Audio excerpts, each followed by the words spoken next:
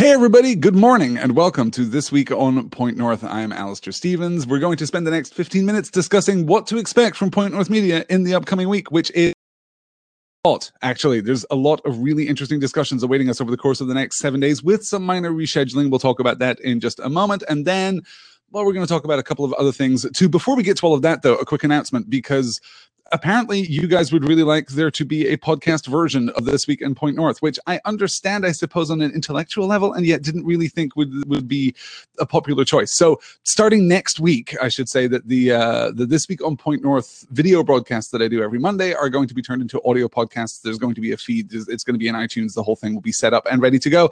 I'm going to backfill all of the episodes to date, just for the sense of completeness, if nothing else. So there'll be a link available in the show notes starting next week. That's pretty exciting. I know a lot of you were looking for audio versions of this little introductory commentary that I give to every week. So that's coming soon to a podcatcher near you. Let's very quickly talk about our schedule for this week. Tomorrow evening at 10 p.m. Eastern, 9 p.m. Central, we're going to have our latest episode of Dear Mr. Potter, entitled Truth and Lies, in which we meet a new contender, a new serious contender for worst person in the wizarding world. You can imagine all of the capital letters initializing all of those words in that phrase. Rita Skeeter is just abominable, and we're going to discuss her scoop in chapters 24 and 25 of Harry Potter and the Goblet of Fire. Rita Skeeter's scoop and the egg and the eye. Harry's going to take a bath in the following chapter. It's going to be a really fun discussion. And we get to revisit Moaning Myrtle, a character that we haven't seen in quite some time. A strong reading this week for Harry Potter as we approach our second task there at the Triwizard Tournament.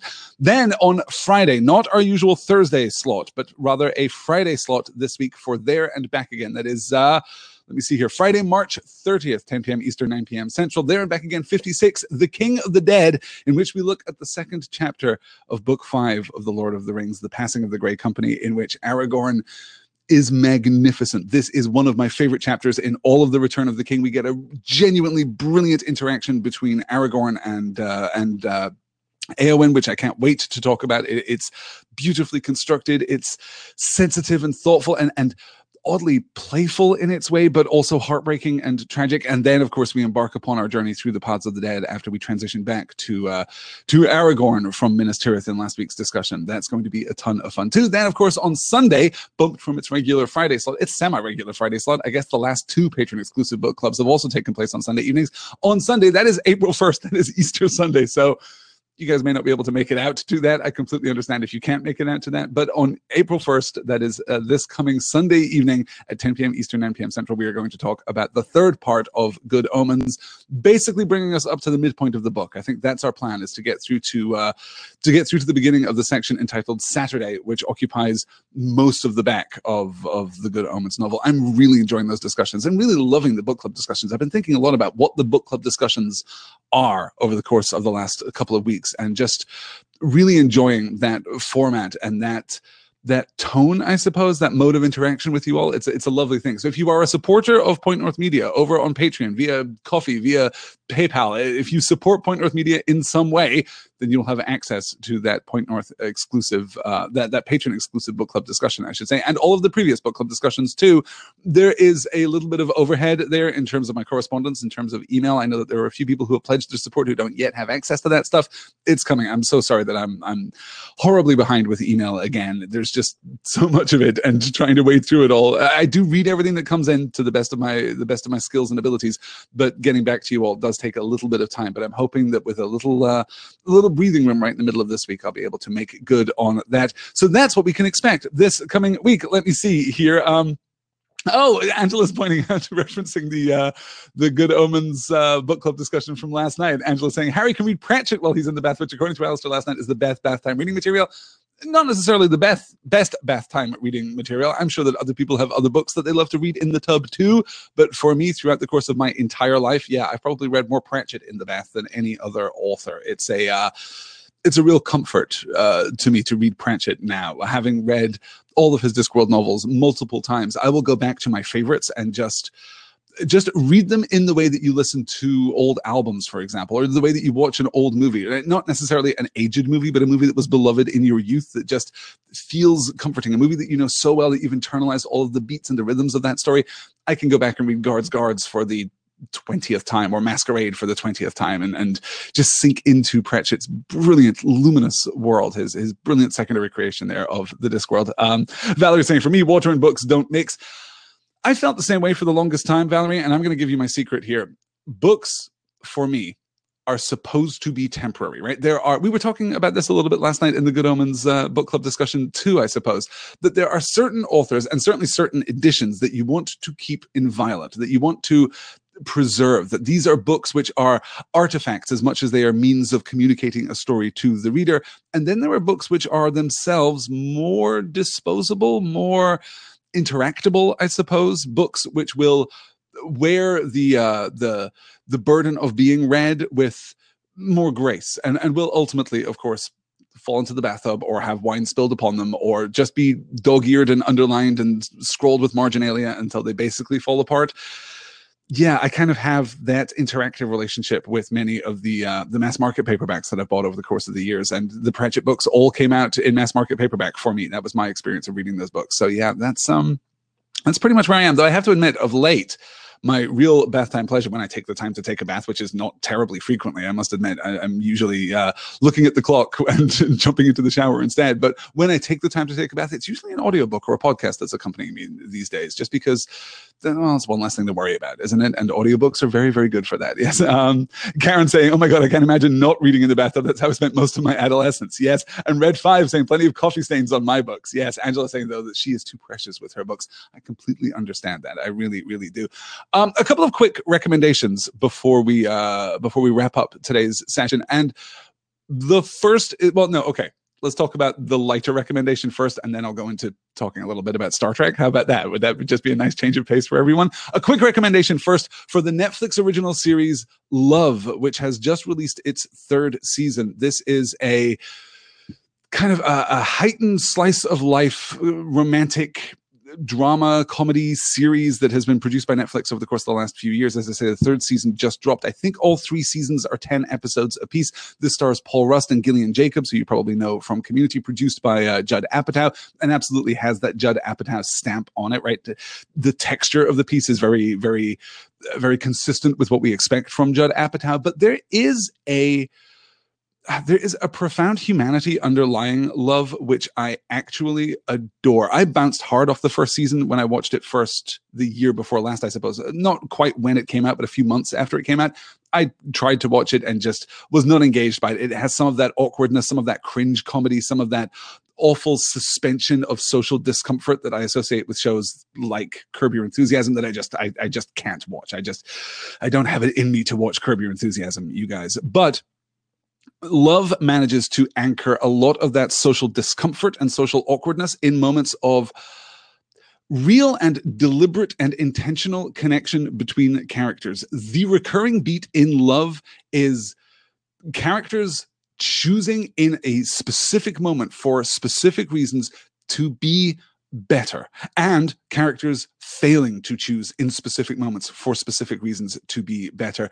And that gives it an enormous and really quite beautiful fragility. The 3rd season is not my favorite, I have to say. I think the 2nd season delivers more of what I want from the show. The 3rd season is a little more heightened, and of course, because we've now introduced this huge expanded cast of characters, we have all of these minor subplots playing out, but we do get to spend more time with the brilliant Claudia O'Doherty, who is just fantastic. If you've listened to the Comedy Bang Bang podcast from Scott Aukerman over at Earwolf, then you'll know Claudia O'Doherty, because she shows up, 2 or 3 times a year and is just a constant delight, a constant ray of sunshine on that show and indeed in the world. She's magnificent in Love. I think it is Gillian Jacobs' best performance. I think that she's extraordinary. Paul Rust manages to bring a really deceptive and treacherous kind of charm to his role of Gus. So not an unqualified recommendation. And if you're not into that kind of social discomfort comedy, then it probably isn't for you. But I'm not into that social discomfort comedy, and yet Love wins me over despite that. So I recommend it. Check it out on Netflix. Maybe give it 2 episodes. The first episode is very, very introductory. These are just half-hour episodes too, so it's a fast watch, which is always a lovely thing. The first episode is very introductory and doesn't quite feel like the show that it is ultimately going to be. The second episode really manages that transition rather well and brings us into the world of this combative and difficult and fractured relationship between two combative and difficult and fractured people, Gus and Mickey. So I highly recommend checking that out. It's really quite lovely. It's really quite good. And if you're interested in a kind of gentle and semi-affectionate, kind of pseudo-affectionate parody of the television industry, there's also elements of that too, particularly in the second season. We really start to ramp that up. It's a nice show available now on Netflix. That is Love, starring Paul Rust and Gillian Jacobs. My other recommendation, well, it's kind of a two-part recommendation, actually. Go watch Star Trek Discovery. Star Trek Discovery is really good. I just finished watching it. I had a difficult relationship with that show when it was initially airing because I simply wasn't secure, right? I wasn't sure about the promise that this show was making me. I wasn't sure about the direction this show was going. I was blown away by the first episode in this new series, Star Trek Discovery. This is the CBS formerly streaming exclusive, although I guess it's available on Netflix in other parts of the world and available through other means now. I'm sure it may even be on Hulu or something like that right now, but you can find it online anyway. I found the first episode to be really striking, really powerful, but everything that was established right at the end of the first episode made me think, oh, this is not actually a Star Trek for me. This is modern grimdark Star Trek, and I'm not terribly into it. But watching the rest of the series, that show burns plot like Fringe burned plot. I don't know if you guys kept up with Fringe as it was airing.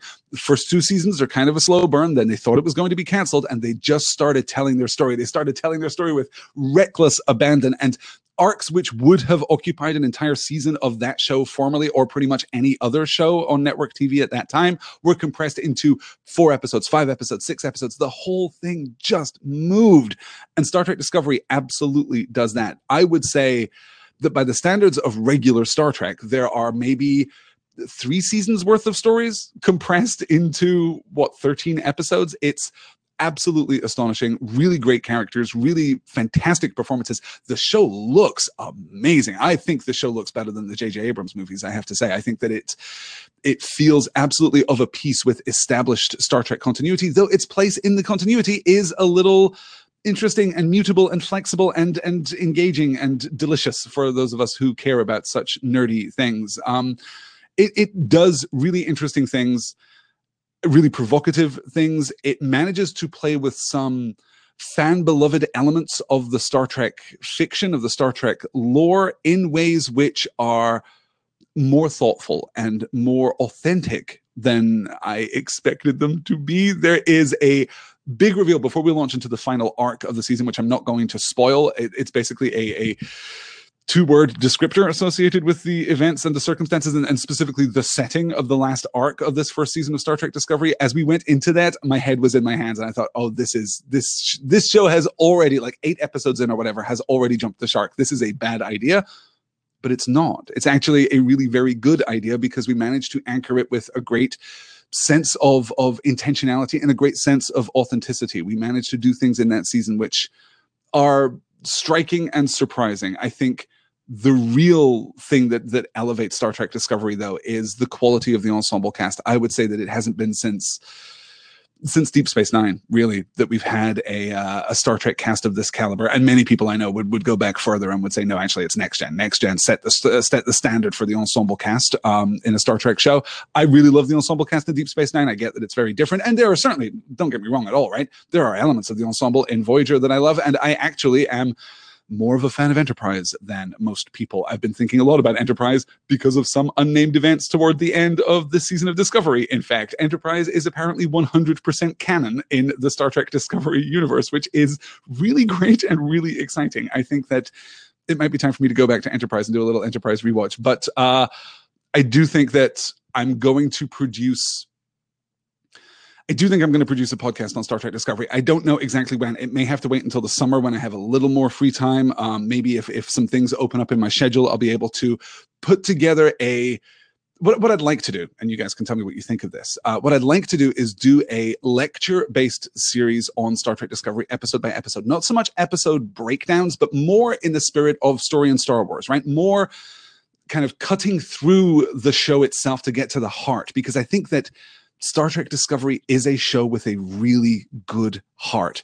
And that hasn't always been true of Star Trek in its latter years, and certainly hasn't been true, I think, of the way in which Star Trek has kind of been distributed out through the pop culture, but is true of Gene Roddenberry's vision, is true of the things that we love most about Next Gen when it is being realized in its fullest measure, and DS9 when it is being challenged in its fullest measure. I think that there's a lot there to love, and the fact that it's a 13-episode series means that I can move pretty quickly through it. So watch out for something Star Trek related coming pretty soon, and that of course is going to have a lot of callbacks and references out to the broader Star Trek continuity too. Let me see here as I try and catch up. Jen is saying, I'm usually working when this feed goes up. Is there a feed we can download to listen to later? Jen, perhaps you missed the beginning of this week's session, but yes, there is going to be, starting next week, a podcast version of This Week on Point North available in your podcatcher of choice. Stay tuned for links on that. It's going to be available through iTunes, available through all the usual places, and I'm going to be a little more assiduous about putting these videos up on YouTube too, so that they're more freely available. I always thought of This Week on Point North as being just a little extra thing. Basically, I sit down every Monday morning and I formalize the schedule, and I set up all the Crowdcast events, and I send out the newsletter, and I put up the blog post on Point North, and then I think, well, I could just do like a 15-20 minute live thing where I talk about it, right? That seems like that would be a fun thing to do, and a chance to engage with you all right here on a Monday morning, kind of begin our week right with a cup of coffee and get ready to do the thing. But many of you want to listen to this after the fact. So yes, we will make that available. It will all work out. Let me see here as I'm catching up. Gosh, I'm already out of time. Can you believe that? There we go. We're talking about Jane Eyre. Gosh. Why are we talking about Jane? Becca, are you asking me about Jane Eyre? Oh, no. Cyrano de Bergerac is saying, I have a stack of books awaiting reading. Master and Commander, very highly regarded. Jane Eyre, and Then There Were None, but I'm up for suggestions. Oh, that's just lovely. Oh, and Angela's saying that she just watched Outlander season 3 and swore at Frank 20 times in the first episode. Yeah. It's I'll talk about Outlander season 3 at some point too. I do want to. I've been kind of kicking around this idea, and I may have spoken about this idea before, possibly here on the This Week on Point North streams, or perhaps on the old Point North Patreon exclusive Q&A sessions that we used to do. But I do have this great idea of maybe once every 6 months, kind of suspending the usual production schedule here at Point North, kind of putting the regular shows that I do on a skip week, and just putting out a show every day talking about something else, kind of taking that hack week mentality where I can do different things in different forms, and maybe do some fiction, and maybe take that opportunity to catch up with Outlander season 3 and talk a little bit about that, or to catch up with a reboot of something that I've discussed before, or a reinvention of something, or just to take the opportunity to talk about something that I wouldn't ordinarily get the chance to talk about within the structure of the regular shows.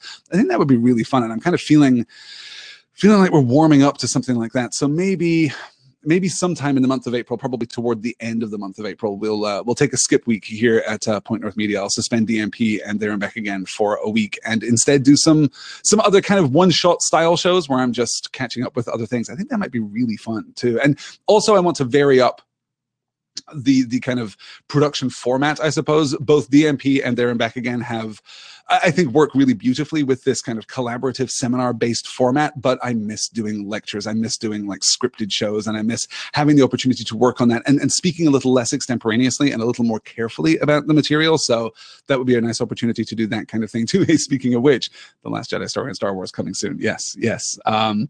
Angela's clarifying here too. I do love the actor who plays Frank and Blackjack Randall. He's very good. Tobias Menzies, of course, the inestimable Tobias Menzies, is just really very lovely indeed. Yeah. Actually, while I'm throwing out other recommendations, I just rewatched the 1996 Trevor Nunn adaptation of Twelfth Night, which is just lovely. I love that very much. That is my favorite performance by Helena Bonham Carter in any movie ever. I think she is terrific as Olivia. She's just great. Toby Stephens playing Duke Orsino. Toby Stephens does very well with the material. I think that Duke Orsino is like a bad part. I think it's a tough part to perform. I think that he is a character who, and this is of course part of the warp and the weft of Twelfth Night, right? He is a character who is lying to the audience. He is lying to himself. He is lying to the people around him. He is inauthentic for much of the story, and that makes delivering an authentic performance that doesn't seem somewhat simple-minded or somewhat disingenuous, I suppose, very, very difficult indeed. Toby Stephens does beautifully with the more careful and intricate moments in Twelfth Night. He fumbles a little bit with the bigger moments, but that's because all actors fumble a bit with the bigger moments. I have yet to see a definitive Duke Orsino. I have yet to see someone really elevate that role, and I'm just not sure that there's enough material there for it to be elevated, I should say.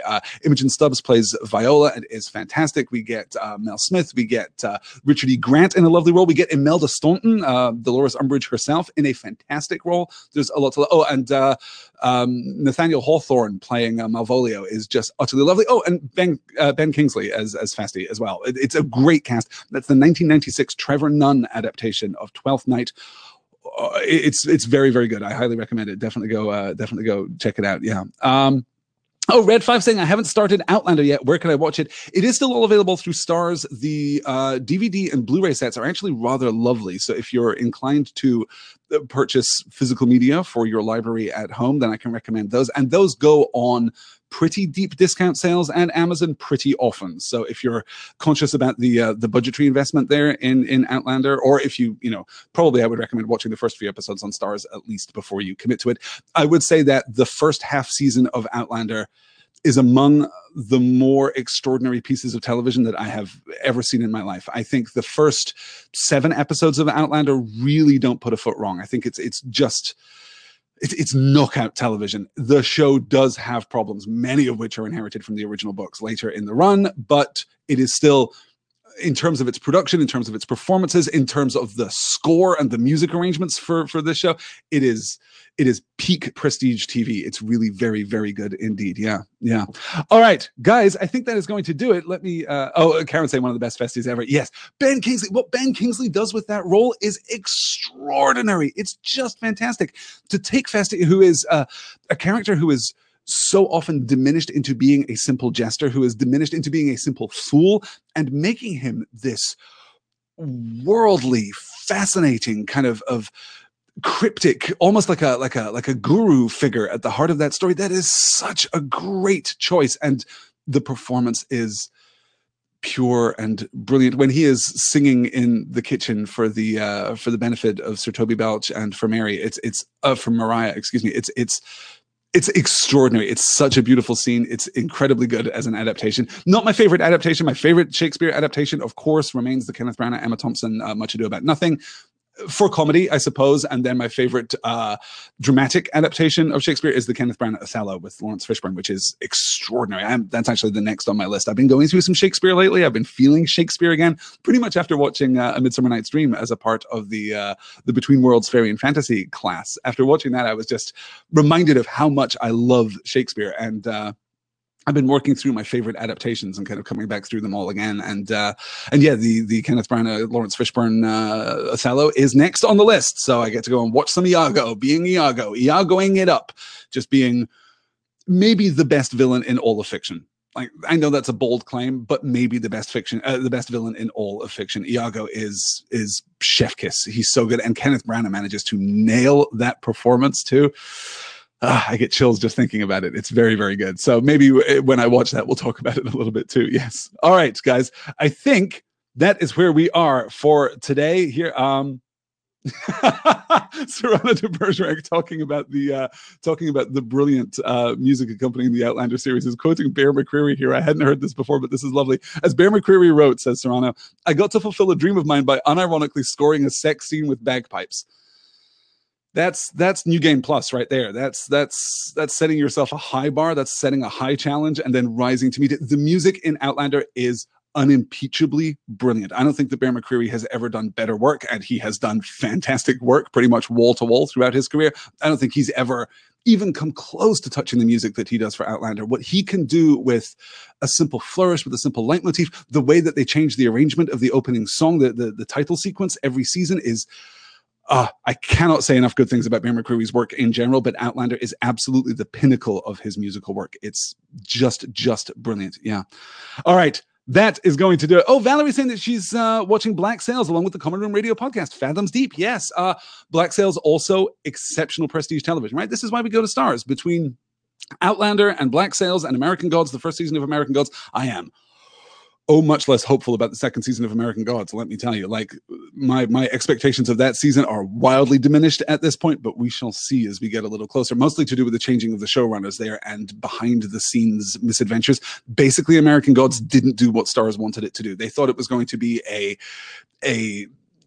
blockbuster hit of significant momentum, that they thought that it was going to be one of these things that elevated the entire network, and it resolutely failed to do that.